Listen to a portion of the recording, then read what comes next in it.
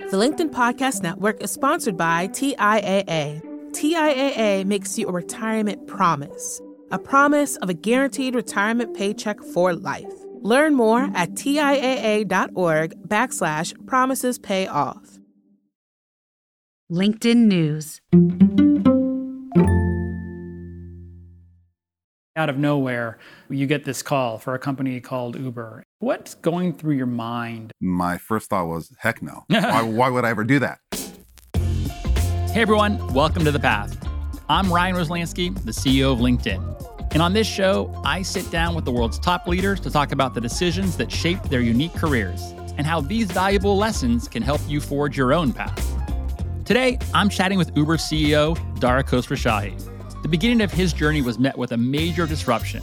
At just 9 years old, Dara was forced to leave his home and his family's business because of the Iranian Revolution. But that didn't stop him. Dara learned how to embrace the unexpected and created a life filled with twists and turns. He was a bioelectrical engineer, worked at an investment bank, and then ended up as the CEO of Expedia for over a decade until finally becoming the CEO of Uber. Here's how Dara Khosrowshahi paved his path.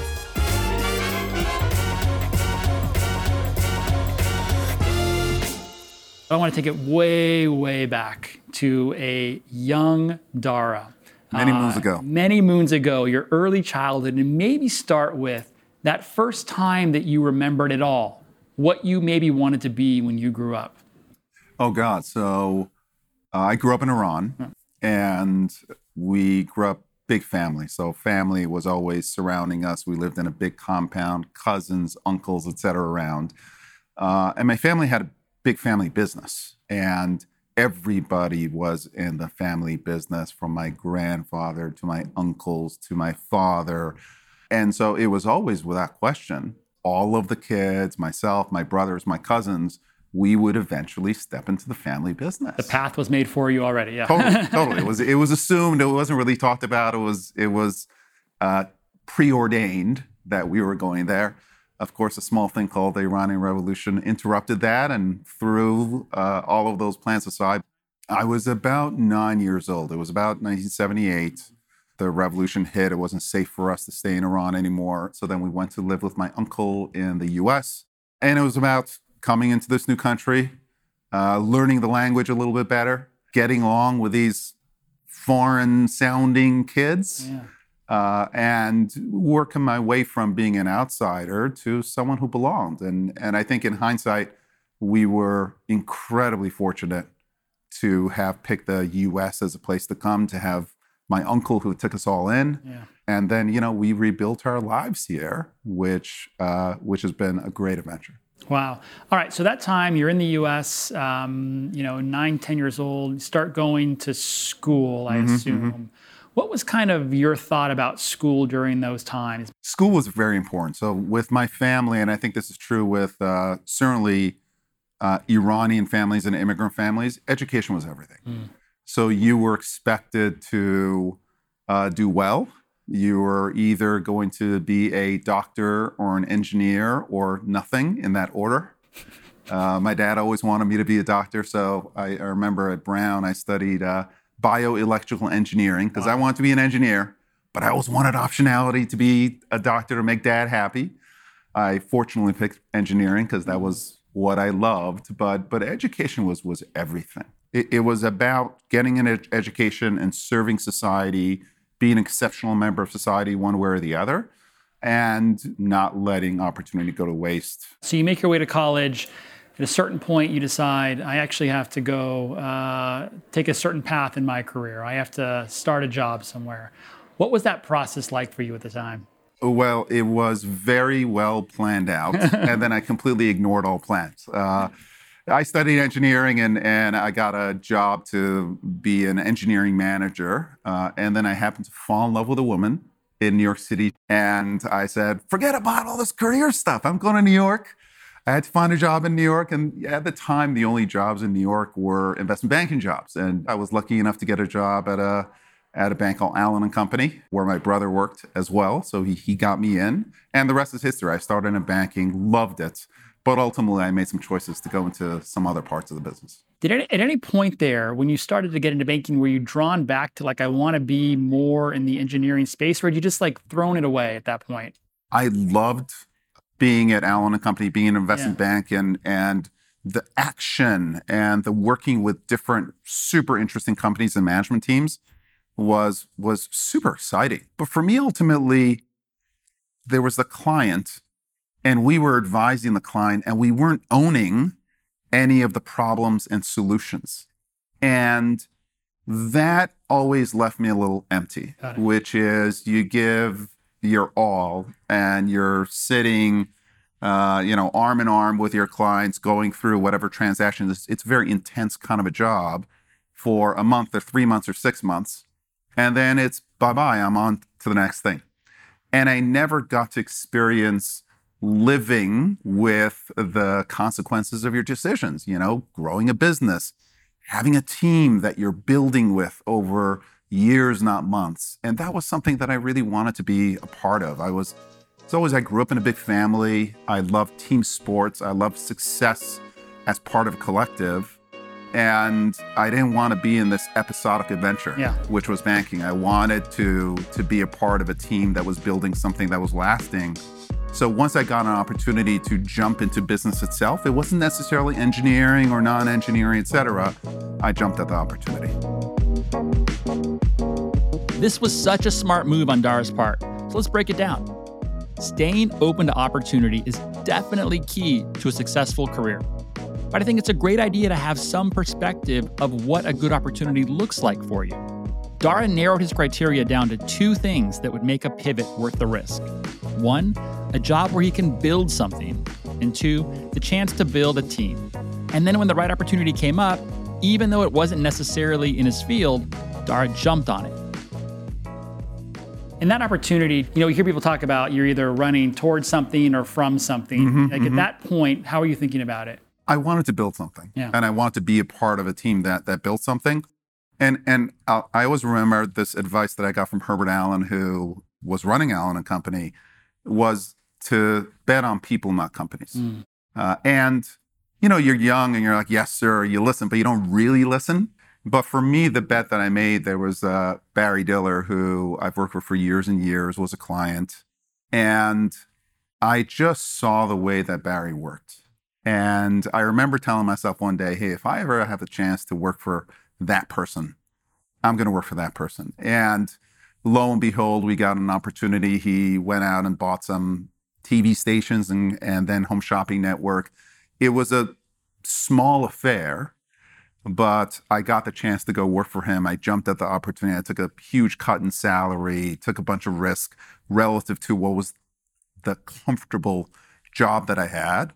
And I never looked back. So it was ultimately, I took Herbert's advice a little too late to bet on a person, but it was one of the best career moves I've ever made. Yeah, I've got to tell you. So I had received similar advice early on, and it was about 15 years ago when someone I knew and respected named Jeff Weiner moved to become the CEO of a company called LinkedIn, which no one had really heard of before.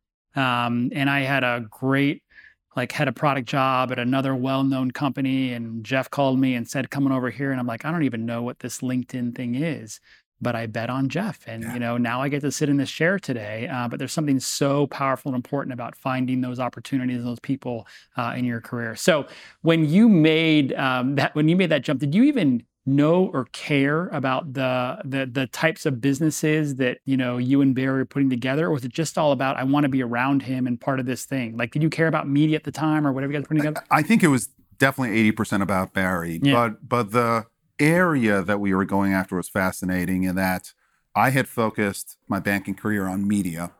And Barry was really interested in the intersection of media and commerce. It was home shopping, and Barry eventually thought that this would move into the interactive space, and he was exactly right. But as you know, you can make long-term predictions, but how you get there, when you get there, et cetera, is entirely unpredictable. And he wanted to look at other use cases where essentially entertainment and commerce came together. An example of that is we went out and bought Ticketmaster, for example. And then that led to our looking at ultimately businesses that were transacting over the phone. And the prediction that we made was, well, it's going to move online. So that then led to another thing, which is we looked, Match.com, dating. In the olden days, you would call and you'd say, hi, I'm Ryan, and I'm a nice guy, and I'm, 6'8", and this, et cetera. And this is my profile. Now all that's online. Same thing, we went to the travel space, right? In the olden days, you would call a travel agent, and you would reserve a flight or a hotel, et cetera. All that moved online. So we saw certain patterns, and we made bets on those patterns, and it was a heck of a lot of fun. It was kind of make your own adventure, choose your own adventure, and ours was a pretty good one. Barry and Dara were on to something, especially in the travel space. One of their biggest acquisitions was Expedia. Dara eventually stepped up as the chief executive officer of Expedia. He went on to be one of the most successful CEOs in the country, quadrupling Expedia's revenue and serving as the CEO for 12 years, which, let me tell you, is a long tenure. And I mean, it's just remarkable. The experiences you had through this process, your time at Expedia.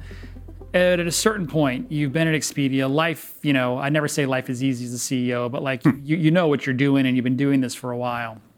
And it seems like out of nowhere, you get this call for a company called Uber. What's going through your mind at that point? Well, the time that I got called, Uber was a super hot company that was going through a historically difficult time. Yeah. There were all kinds of controversies as it related to the culture, as it related to the founder, et cetera. So honestly, when I first got the call, my first thought was, heck no. Why would I ever do that? But then I had actually drinks with a friend, Daniel Ek, who is the founder and CEO of Spotify. And he said, Dara, have you thought about the Uber job? I told folks that you'd be a great candidate for it. I said, Daniel, why would I ever do that? I've been Expedia for 13 years. I'm happy. I'm having a great time. I'm interested. And, there are these moments in your life where Daniel looks at me with his cold Scandinavian eyes and says, Dara, since when is life about being happy? It's about having impact. You have to have impact. Uber's an important company, and you can change it. And that was was that special moment. Maybe I'd had a drink or two, so I was a little more open to suggestions. I called them back, and I started having various conversations. And it was. I don't think there are that many opportunities for individuals who have outsized impact. I wanted to take a shot. I was in a position in life where I could take a risk. Yep. And, I've never turned back. I'm really, really glad for that moment and the opportunity. And it's been a great ride. The impact Dara has made at Uber is remarkable, starting with overhauling the company culture, abandoning the hustle mentality, and instilling a sense of empathy and humanity across the employee base. Dara grew the business into different verticals and led Uber through its IPO. None of it would be possible if it weren't for him taking a risky leap. The one piece of advice that I give a lot of people in terms of their career is don't overplan your career. Yeah. Because there's this human bias to always look for signal that confirms what you want it to confirm. Totally. And I see young people make mistakes all the time. They say, well, I want to be a VP by this time, or I want to make X amount of money, or I want to move into product management, et cetera. And there's nothing wrong with having an idea directionally of where you want to go. Yeah. But if your idea is too narrow, part of the human condition is if you see signal that doesn't agree with that direction, you're just going to ignore it. Yeah. So for me, the advice that I give folks is, hey, have an idea of where you want to go. I always knew I wanted to build. I want to be a part of the team. The Uber opportunity seemed really cool, et cetera. But I was always open. Yeah. And I wasn't looking around because I was very happy doing what I'm doing. But, you've got to be open for opportunity. Then you've got to you got to jump at it. You've got to take advantage of it. It takes a lot of hard work. It takes some luck. But I do think some people I see in their careers, they're over planning. Yeah. They have a very narrow aperture, and that causes you to miss lots and lots of opportunity just because you're human. No, absolutely. I mean, even hearing like the path that from the early days in Iran, no one could have planned any of this. One of the last things I wanted to ask you about, I'm big on skills, the skills being the currency that really matter in the world. What do you think are maybe, 2 or 3 of the most valuable skills that were necessary for you to be where you are today? So one I wouldn't consider a skill, although you might, is one's just hard work. Yeah. I'll tell you, Ryan, I worked my ass off. And I always wanted to make sure that I was, if I'm in a group of 6 or 7, we're friends, we work together, but I'm going to work harder than anyone else. So is it grit? Is it determination? Is it a skill? And by the way, some of it is a skill. Like you have to work in order to learn how to work. So I was never going to let myself be outworked. I think another skill that I actually learned from Barry that is not taught at all is actually about listening. And you think about executive courses, there are all kinds of courses on communication and presentation. I haven't seen one about listening. And I'll tell you, Barry, for someone who's so accomplished, when he was having a conversation with you, he was all in. And I still remember a couple of times, there was one time we were going through a strategic plan and with my team, and afterwards we had a one-on-one. He said, how you feel about it? I go, I feel okay. He goes, no, you don't. What do you mean I don't feel okay? He's like, there's something wrong. Tell me what's wrong. And he's always scratching at that surface. And ultimately that got me to a better place, which was I wasn't okay with the direction that my team was recommending. I didn't want to go against them because as a leader, you don't want to undercut your team one way or the other. But it was actually necessary for me to realize that I had to take things a different direction. I still remember Barry said, if you go with everyone's recommendation, you're going to go with the average. And he looked at me and he said, Dara, I didn't hire you to be average. And you can't always as a leader go on your own, but once in a while, the leader has to make a call that goes against the grain, that is distinctly unaverage. And his listening to me even better than I listened to myself caused me to realize that, make a call, and ultimately it was a really important strategic call for the business. So I'd say work hard, listen hard, and I think the rest will take care of itself. And the last thing I would say is don't be in too much of a hurry. So, you look at the great Steve Jobs, Jeff Bezos, Jamie Dimon, Jack Welch. Greatness takes time. It takes time to build your craft. And I've always been in a hurry to get done what I needed to get done. But I've never been in a hurry in my career. Because if you're open and you really want to hone your craft and you want to build with a team, that takes time. And ultimately, it's so much more satisfying. People talk about the magic of compounding. There's a career compounding that's magical. And I think if you're a 3 years or 4 years and out kind of a person, you're really missing out on that career compounding. It does take time, but when you take advantage of that, magic happens. Here's what stands out to me about our conversation. You could be as young as Dara was in Iran with a solid career plan, but sometimes you're met with unexpected disruptions. And it's up to you to orient yourself, identify your true north, and chase it with everything you've got. Because an unfamiliar path doesn't mean it can't lead you to a rewarding place. I love that Dara gave his skills years to develop at just a handful of companies. But he found a balance between being focused and great at his job and being open to more opportunities to have impact. After the break, we'll get into how you can find that balance in your own career.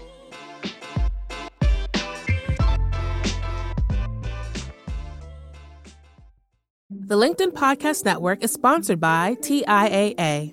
In the last 100 years, we've seen financial markets swing, new currencies come and go, decades of savings lost in days, all showing that a retirement plan without a guarantee, quite simply, isn't enough. So more than a retirement plan, TIAA makes you a retirement promise.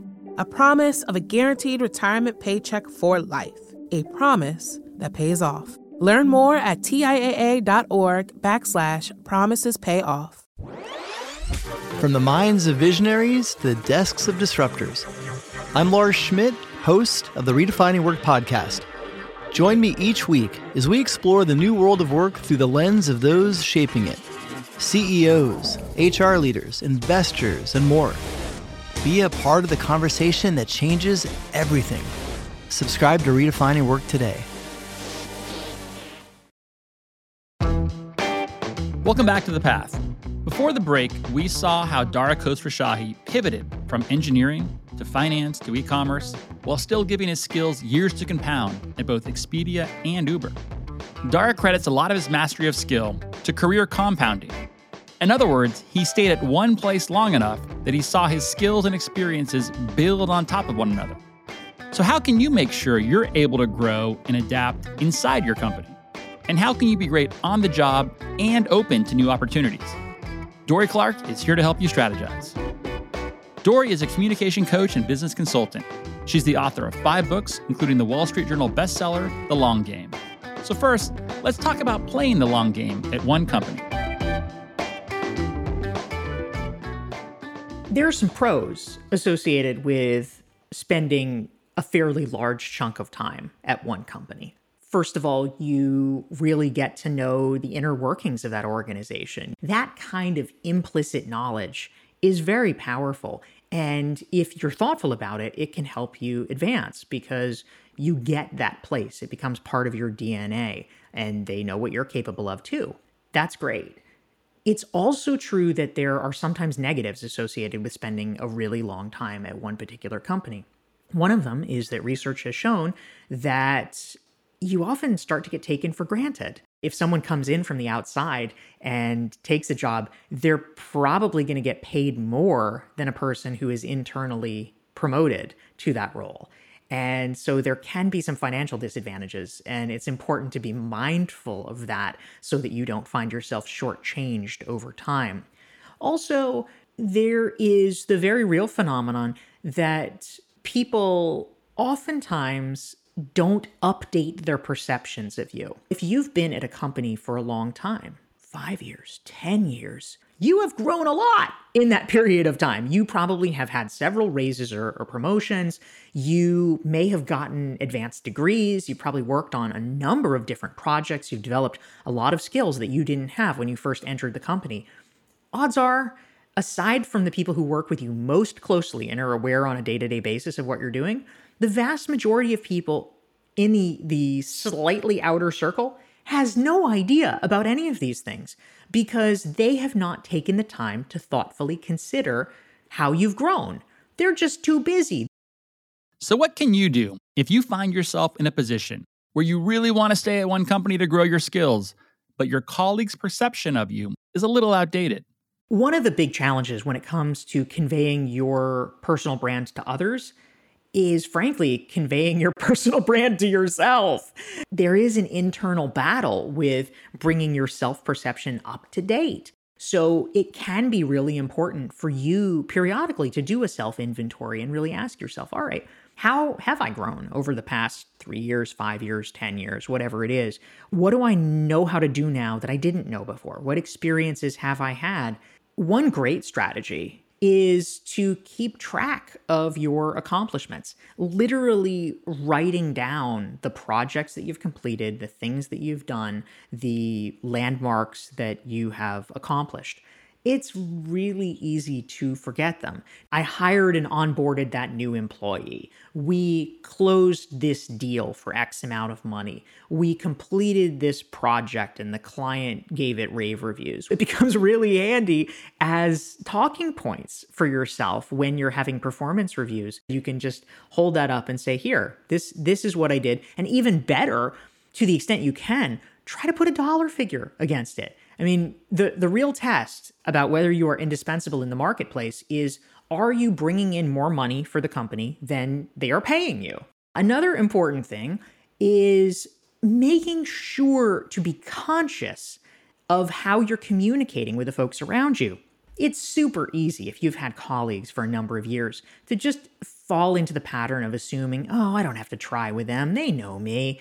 But the truth is, we do need to be mindful.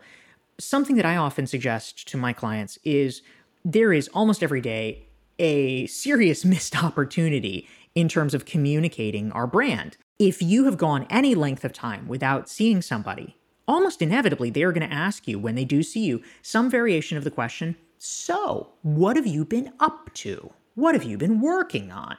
And most of us muff that question. Be aware that if somebody holds outdated perceptions of you, you need to name for yourself, all right, I met this person 5 years ago. I've obviously grown a lot in 5 years. What are the chief ways that I think I've grown in 5 years? And so start to think of responses that you can give to people that highlight those things. You're not bragging. They have literally asked you a question, making sure that you're naming it so that that information is much more likely over time to sink in.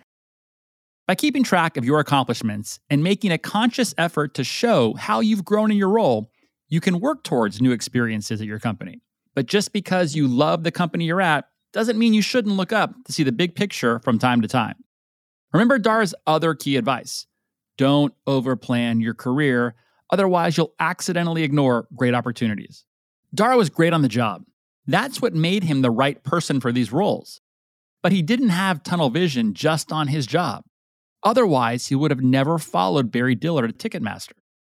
There is a tendency among many high performers to focus so intently on being great at your job that you are neglecting almost all other aspects of work. Because if you are all about your job, it means that you are probably neglecting things that are important but not urgent. And that would be things like, are you cultivating your network, especially your network outside your company? Are you being thoughtful about becoming a recognized expert, not just inside your company, but also in your field? If you do those things, it's a slower burn. It's less immediately useful in terms of the day-to-day reality of your job, but it's much more useful for your professional arc and your overall career. One of the concepts that I talk about in my book, The Long Game, is about 20% time.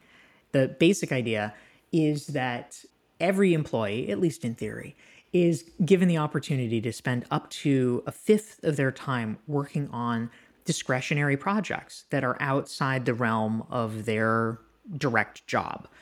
They should be projects that the person individually finds interesting, but that would have value for the company.